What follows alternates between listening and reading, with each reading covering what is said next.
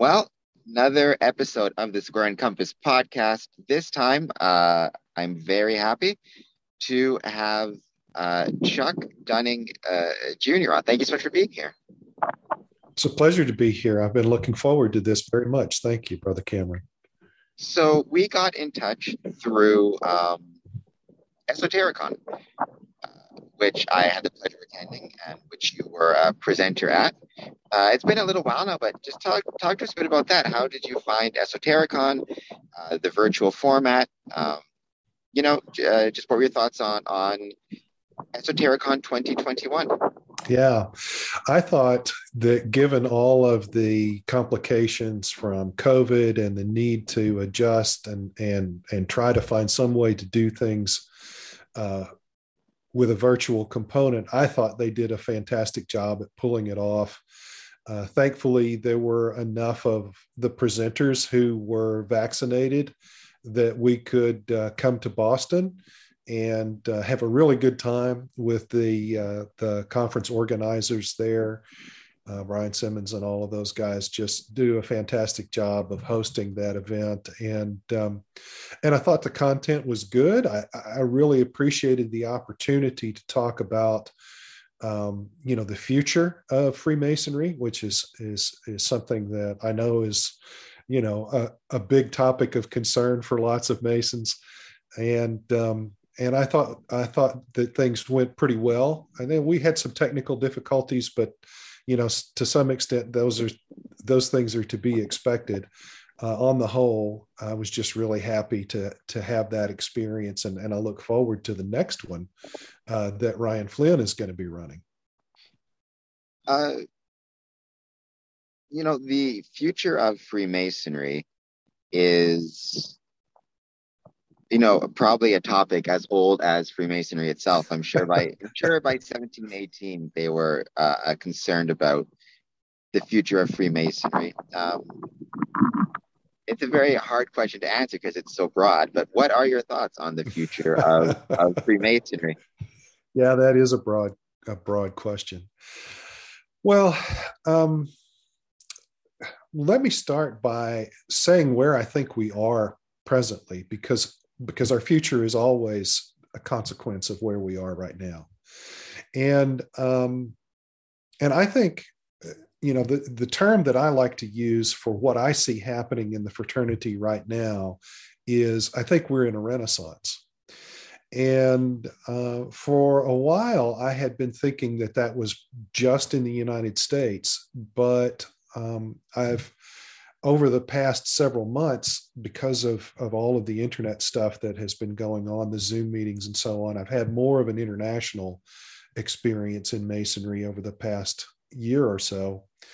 And I've begun to realize that this Renaissance is bigger than just American Masonry.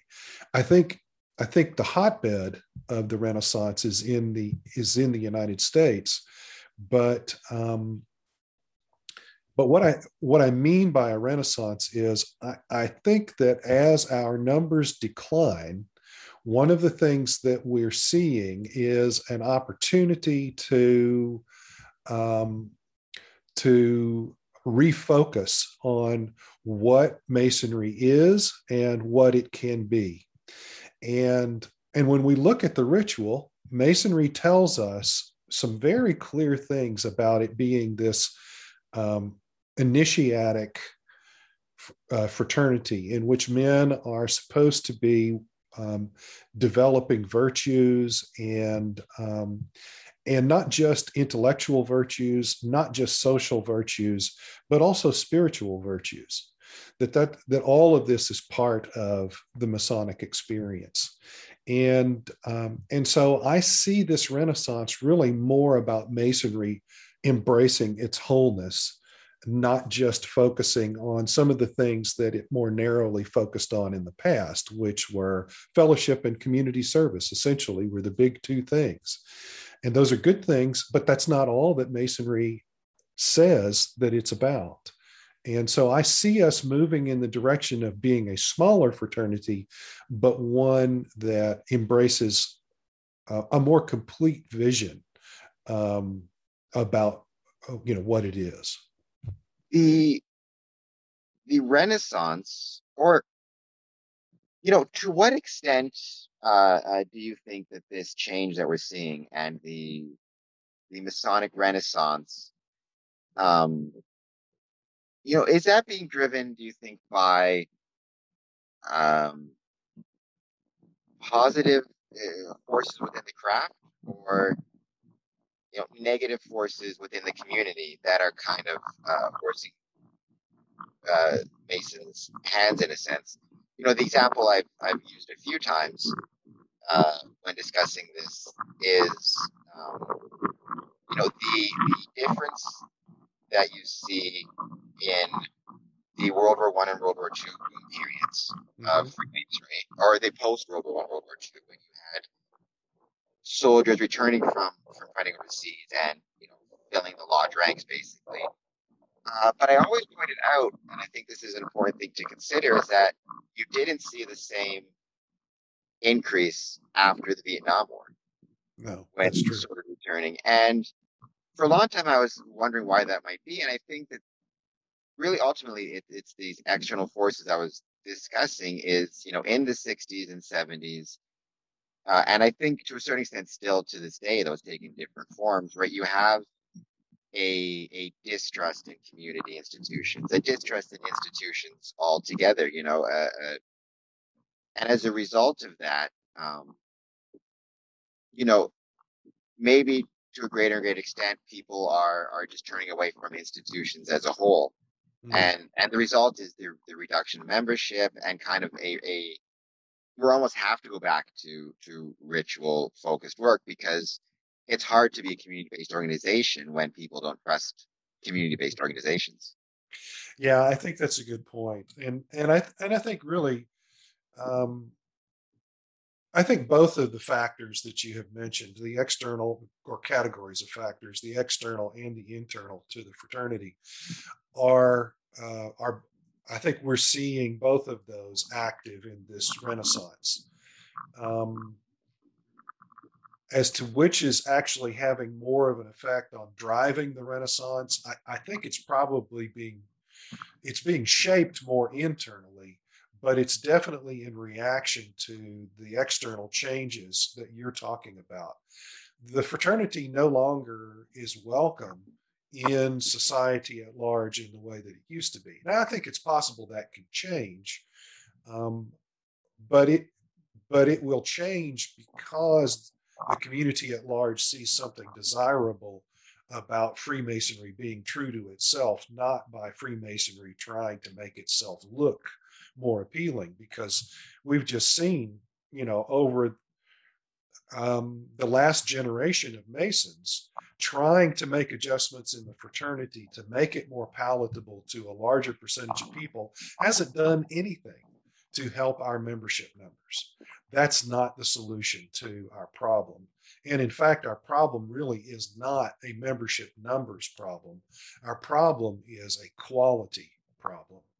And when Masons begin to realize that, as they are, then they work at trying to make the Masonic experience higher quality, more of what it promises to be. If you listen to the ritual tells us what the Masonic experience is supposed to be. And so I think internally, that's what we're seeing is more and more Masons coming forth to try to help bring us to fulfillment of what the ritual says.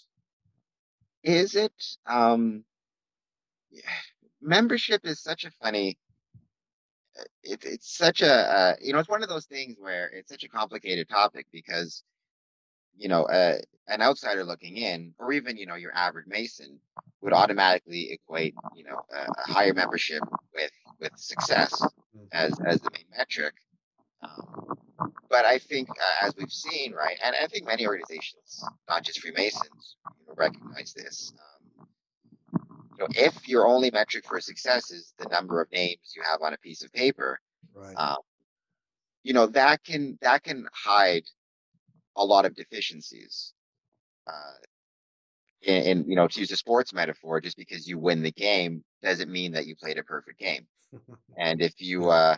I think, reading back some of the history of Freemasonry in Windsor, for example, I think you can, reading the minutes, reading reports, you can recognize that there are problems even in the 1950s, the 1920s that are cropping up. But because the membership kept increasing, it was very easy to ignore those problems until, as Right. with every problem, right? It's easy to ignore until it's not. Yes. Yes, and I'll use another analogy here that I think is helpful. So a big portion of my career has been spent in higher education, and I have worked for a private institution in higher education, and so some of this applies to public institutions as well. But if you look at higher education, and you look at it from a business perspective, you think, okay, well, the more students the better, because students are paying customers, and the more customers are paying for our services, then the more money we're making and the happier everybody is. The problem is that the quality of the service we provide in higher education tends to go down as our enrollment numbers go up. And the reason for that is you put more students into a classroom with the same number of faculty at the university, you get a lower quality of education for each student, per each student. Students have to work harder to get the attention of their professors and to engage with them and interact with them. And we know that that interaction is a key to their success and their performance. Well, I think that analogy works really well for Freemasonry, where we can have lots of members, but that doesn't help, and in fact actually can impinge upon the quality of their fraternal experience. Is it possible to have um, Masonic fans as opposed to members? Because that has been, you know, I've been arguing that we don't need to be recruiting, quote unquote, or searching for members per se, but Mm-hmm. we do need to, whether a lodge has 10 members or 100 members or 1,000 members, it does need to have a place of prominence and respect in the community. I've used mixed martial arts as an example. Mm-hmm. I think it's a good one, and it goes to this podcast.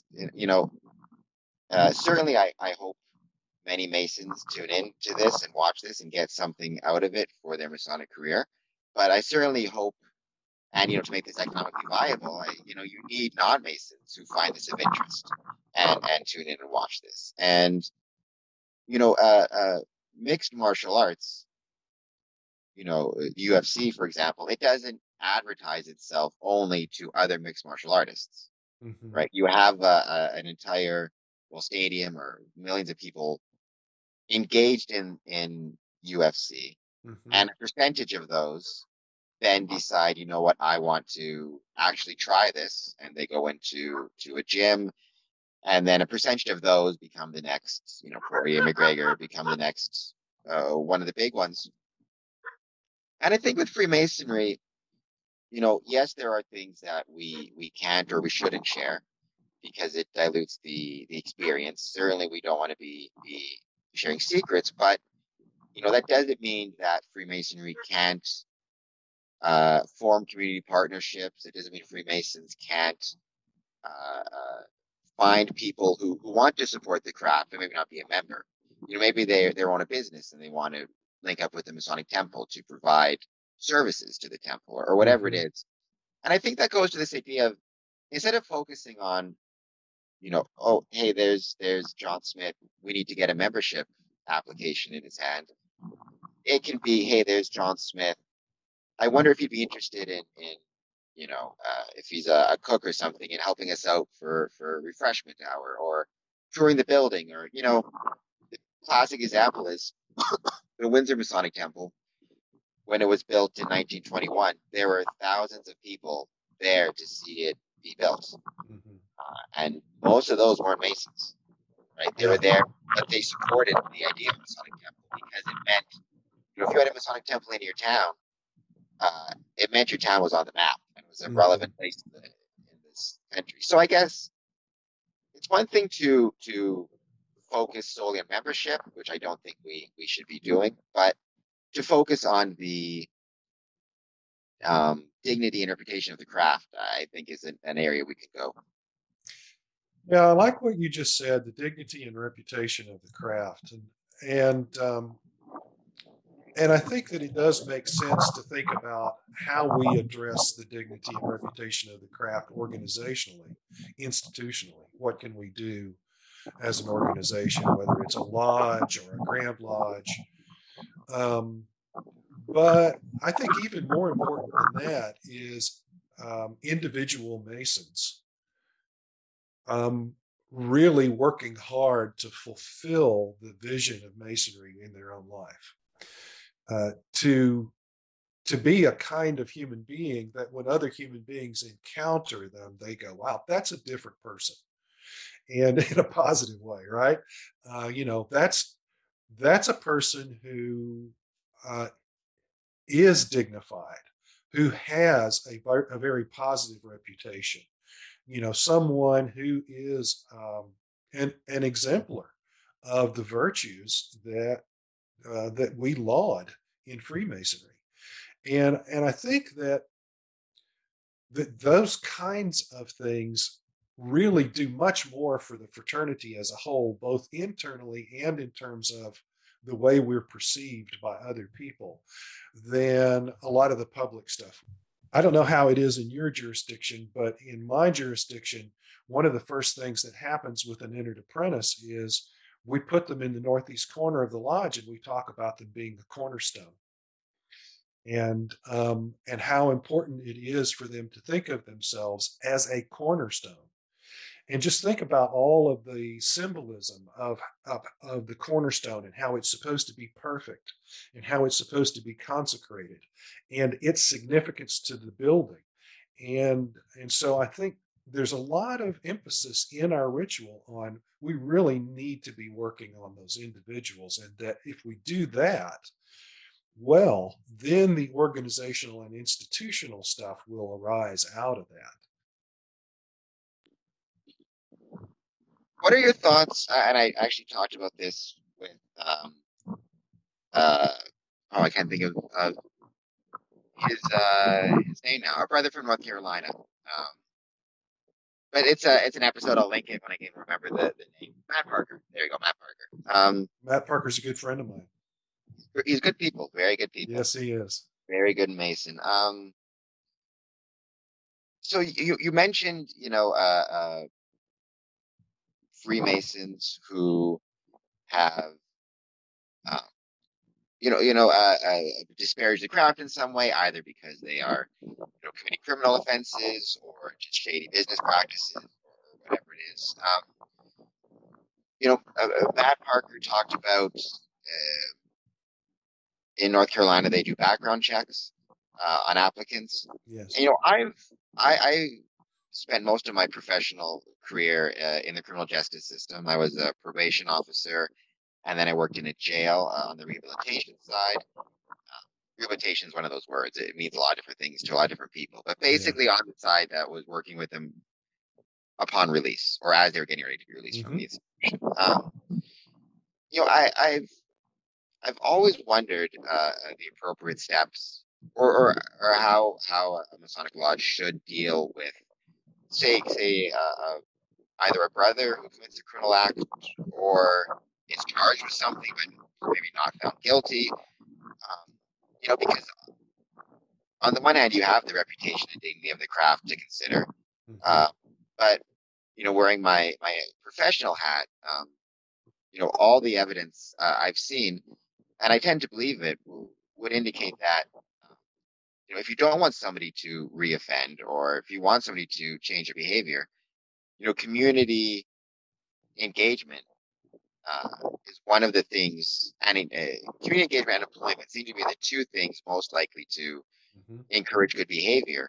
So, if somebody is either disqualified from the craft or removed from the craft for criminal activities and not brought back in, um, I don't know how I feel about it. I recognize why it would be done, but I can also see the danger of that from a perspective of, that's only going to encourage the behavior you would hopefully want to stop. right? Unless Yeah. the person is going to spend the rest of his life in jail. Um, there has to be a way to reintegrate into the community. Otherwise, you're just setting up for failure. But I don't know. That's just something I came up with Brother Parker. So, any thoughts on your side of the world? Well, I agree with you. I Yes, I understand that rehabilitation means different things to different people, but in general, I will say that I think rehabilitation is much more effective in helping individuals and in helping communities than punishment is. Um, Sometimes I guess punishment is necessary, but let's look at this from a Masonic perspective. If we've done our diligence in in determining whether someone is fit for membership in our fraternity, whether or not there's a good match there, then once we bring them in, we have a responsibility to that brother. And and if he doesn't live up to the virtues and the values of Freemasonry in some way, our ritual tells us that we have a responsibility to work with him to try to help him uh, improve, to try to help him make himself a better man. Um, we have to make that effort. If we don't make that effort, if we just say, okay, you've committed a Masonic offense, you're out of here. If that's our only solution, then we're not really living up to what our ritual says we should be doing. Now, of course, he has to be ready, willing, and able to accept help and to try to do something with the help that he's given. And if he doesn't do that, if he demonstrates that he's not ready, willing, and able, then then it may be the only thing that is appropriate is for him to suffer the consequences of the full consequences of his actions, and that may be the only lesson that is left to help him learn. But there's a lot of things that can be done before you get to that point, and and so I wonder sometimes if uh, if it's just something that has changed with the change in our culture, or whether or not this has always been one of those things that Masons deal with. Because we can look back into the past of Masonry and we can see that there have been some pretty unsavory characters who were Masons and famous Masons, and yet um, I still want to think, this is maybe some nostalgia on my part, but I still want to think in past times, Masons were better about giving each other good counsel, about calling each other on their lapses in virtue, and reminding each other of the support that was available to them to try to deal with whatever it was that they needed to deal with and work out whatever they needed to work out. Um, so so there is a two-way street there. It really isn't just about whether the individual Mason can live up to the vision that Masonry provides. It's also about whether his brothers can help him do that. The the idea of good counsel and Masons providing a counsel to one another, is that I wonder the extent to which that's even possible in 2021, in the sense of the social media, like the divisions that we're seeing in the world are not staying in the world, right? They're making it to all sorts Mm-hmm. of organizations and institutions, and um, it does seem harder to provide any type of counsel at all, because there's so many different groups and organizations that are online where a Mason can say X to somebody, but then that Mason can go online and find um, even something, it can be innocuous. Uh, you know, uh, I've discovered a scary number of Freemasons, for example, who seem to think the Earth is flat. Uh, and if anybody watching this thinks the Earth is flat, leave a comment, I guess. But that's one of those things where how do you provide counsel in that case? Yeah. Because as soon as you're done, they're just going to go online to wherever it is they learned the Earth is flat. Yeah. And I just think that's one of the challenges that we have is, and this is for the world, but in Freemasonry, like there seems to be almost no commonality of experience or purpose or facts anymore. You can Hmm. go up and down the list, right? Vaccines, Yeah. politics, the shape of the earth. And I think that's one thing that a lot of groups and Masons are struggling with is, if you can't even agree on the shape of the earth, how Hmm. exactly do you agree on anything else? Right. Yeah. And I think that that's actually a question that has been at the core of Masonry for a very long time. I mean, you think about Anderson's constitutions, and and in those constitutions, it says that Masonry was meant to be a center of union among men who would otherwise never have come together. That they set their religious and political differences aside to focus on what it means to be a virtuous human being. That there's something more universal about that than there is about politics and religion. Now, of course, even today, even you know that can be brought into question. But here's one of the things that I notice about Freemasonry. There are Masons that I currently know and cherish in my life that I have some really significant political differences with. Um, and and if our relationship were to become focused on political differences, um, then we might never talk with each other again. However, we also happen to have some really strong agreement, at least on the ideal of what it means to be a virtuous human being. And, and where we diverge is how those virtues work out politically. But they don't diverge as much on how we deal with each other individually. So here again, we go back to that individual level. And one of the things that social media has done to us is it's become a substitute for developing, building, and nurturing real, healthy relationships with people outside of our own families and sometimes even within our own families.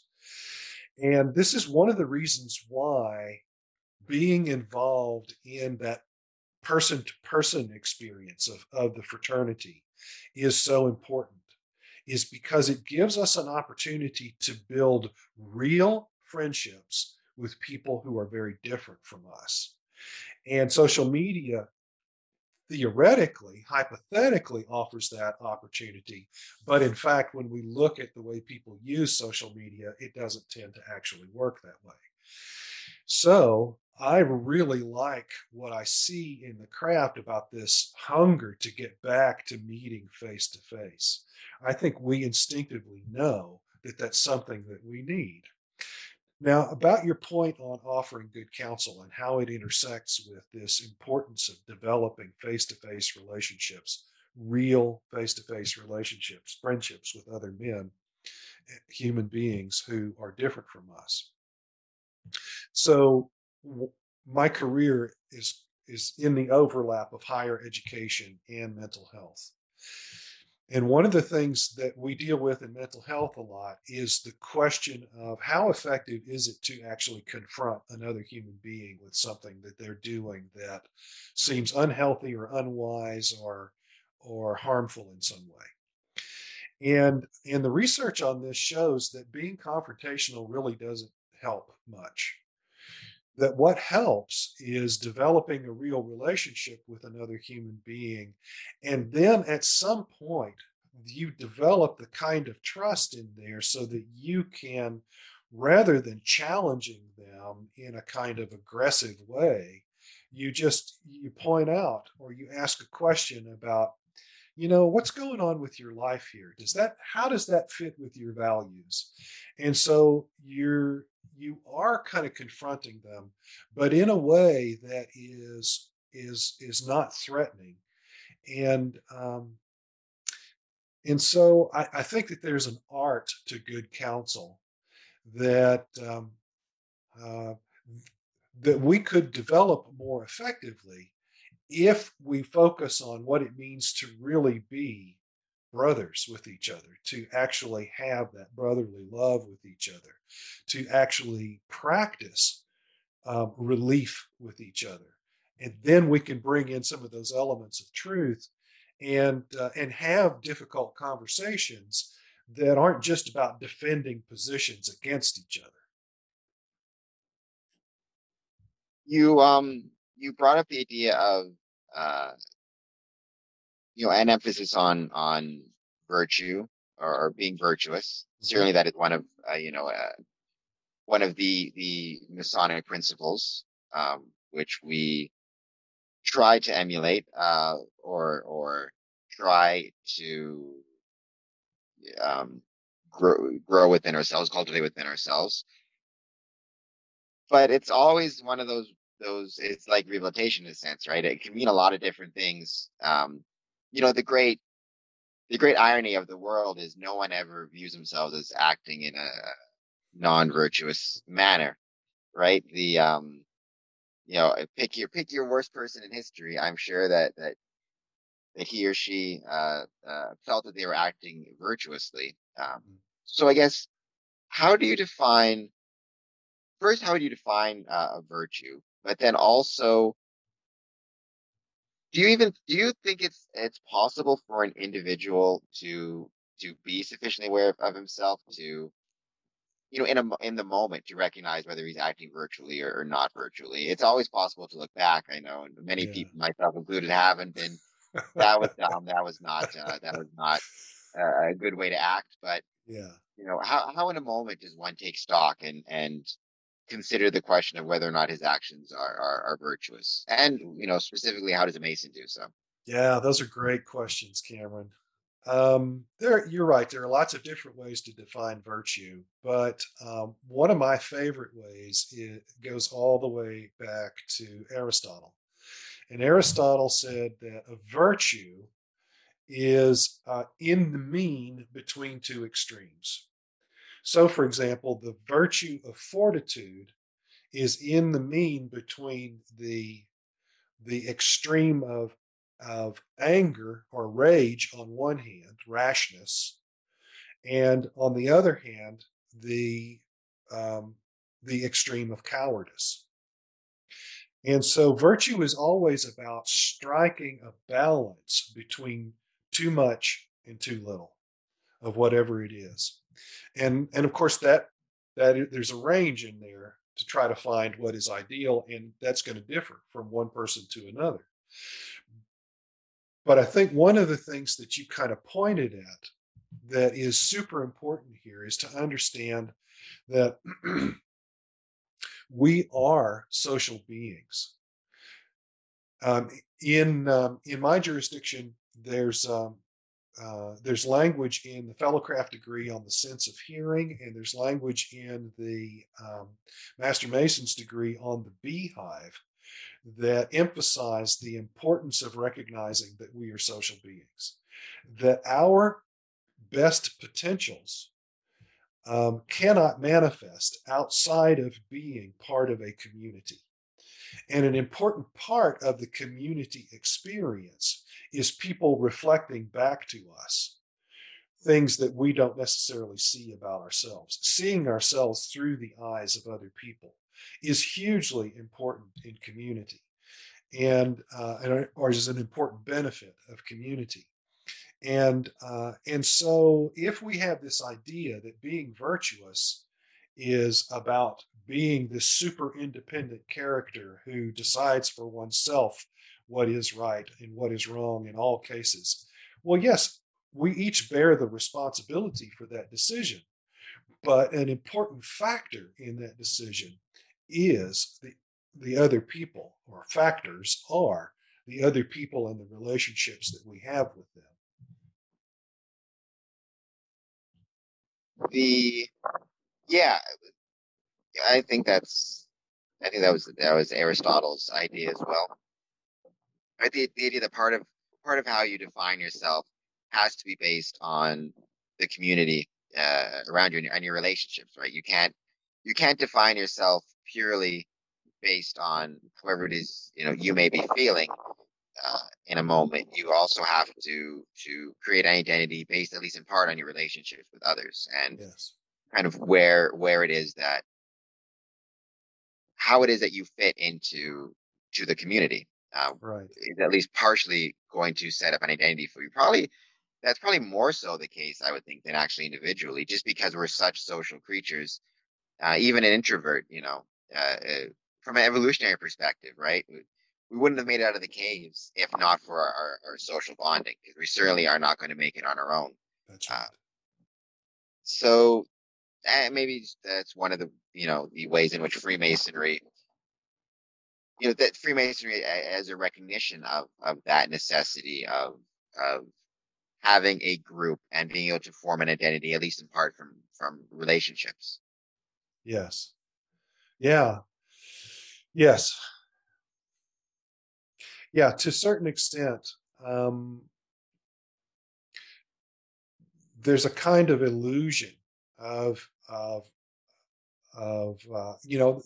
the term rugged individualism is popular among certain people, and some people love to bash that term, and other people love to embrace that term. But the idea of an individual who doesn't acknowledge the um, the fact that they live in interdependence with other human beings, um, that's that's actually that's actually a dysfunction to think that way. It's an illusion. It's a delusion to think that my actions and my decisions are completely separate and isolated from other individuals. And one of the great things about Freemasonry is it can help break down that illusion. I mean, if you think about our mythology, the idea of the temple being built, nothing in Freemasonry symbolism um, about building temples can be done without the cooperation, the collaboration, the teamwork, the interdependence, not only of different human beings, but human beings with different specialties, carpenters and stonemasons. And, it, so masonry itself is deeply rooted in this idea that we are communal beings. Now, focusing, moving from Freemasonry in general to your work in particular, and your involvement not just with esotericon but your researches. Tell us a little bit about a contemplative builder, what it is, the different things that you worked on, and also how uh, anyone, but Masons in particular, where they can find your work. Okay. So one of the things that I came into the fraternity looking for was was what I had found in researching for Freemasonry before I joined. And that is looking at the ritual, looking at what a lot of the great Masonic philosophers have said about Freemasonry. I saw this emphasis on a contemplative dimension within Freemasonry, that there was an initiatic experience, that it offered initiatic experiences, and along with that, it encouraged a contemplative life, a life that integrated being profoundly internal, looking within oneself to know thyself, right? The inscription on the Temple of Delphi in ancient Greece, the key to the ancient mysteries, according to Socrates, um, that it incorporated that with a virtuous life of action in the world, and that the two complemented each other, that you really cannot develop yourself as an individual without being engaged in the world, and you really can't make a positive difference in the world without really being fully engaged internally. So that's what I wanted. And because of my background um, in uh, in studies of philosophy and in mental health, I was already practicing contemplative methods like meditation and mindfulness. And so I was really hopeful that when I came into the fraternity, I would find brothers who had similar interests and that, I would have that kind of a community experience. That's not what I found. What I found was Masons who were really interested in those two things of just fellowship, which is a good thing, and doing some good stuff for the community, like providing scholarships for high school students. Those are good things, um, but I could have, if that's what I had been looking for, I could have gotten that any number of other places. What I really was looking for were these contemplative and spiritual philosophical aspects that I had found in my studies. Well, what I determined at that point was that, and after doing lots of searching and digging and reaching out in different directions, this was in 1988, by the way, when I started as a Mason, that those things were really, really hard to find.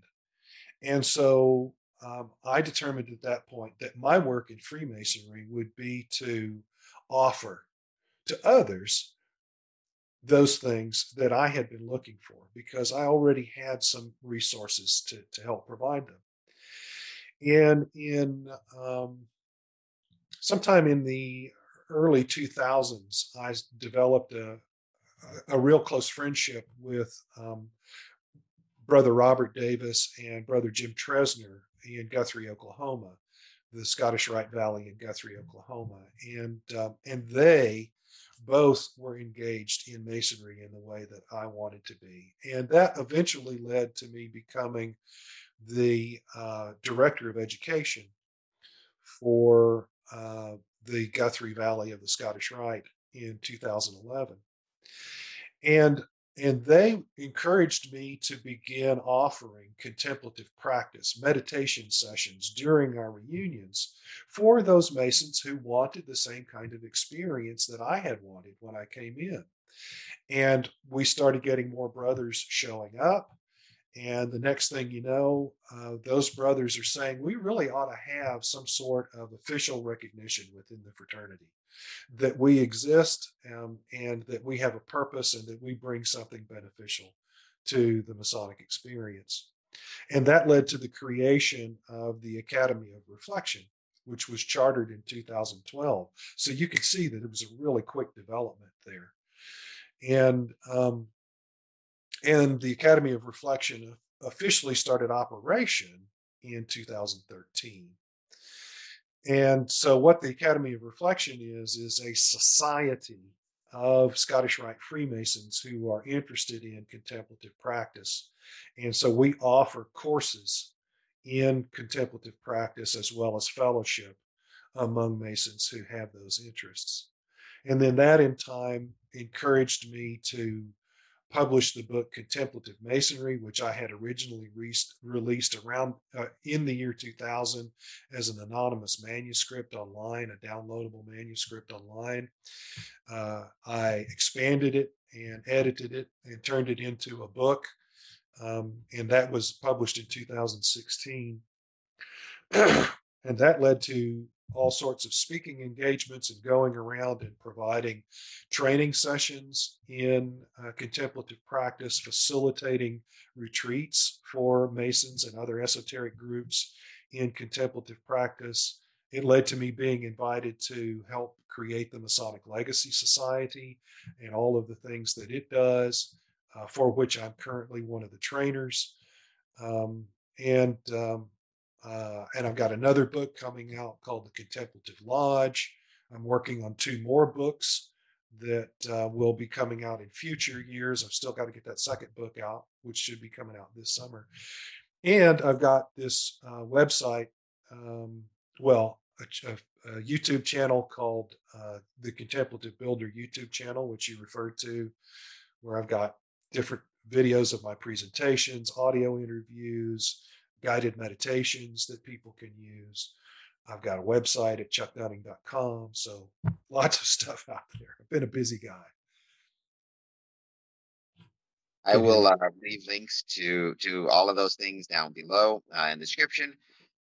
So check all those things out. Subscribe to his YouTube channel. I'll leave it as a featured channel on my page. Yeah, I've had a chance to interview. I have some different guests from Legacy Society. Mhm. Randy Sanders. I'm Mhm. actually currently in Missouri, so I've had the chance to see him in person for the first time. I've seen him on screen a bunch of times. Yeah.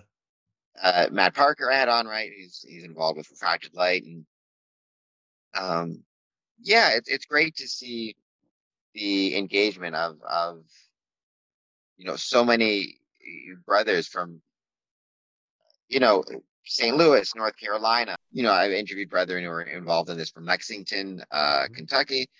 Uh, you know, John Bizak wrote Sins of Our Masonic Fathers. So there is, you know, you mentioned the Masonic Renaissance. You really just have you are seeing all over the United States, especially perhaps spurred on a bit by virtual and the ability for these brethren in different places to meet. Um, you are really seeing just a growth of some of these ideas, like you discussed, and manuscripts being published, webinars being posted. So it's been great to see, and it's great to have so many of these Masons, such as yourself, on the podcast. Mm. Yeah, I can imagine how rewarding it is for you. Sometimes I think uh, podcasting might be a good thing to do, but I don't know that my temperament is suited for it.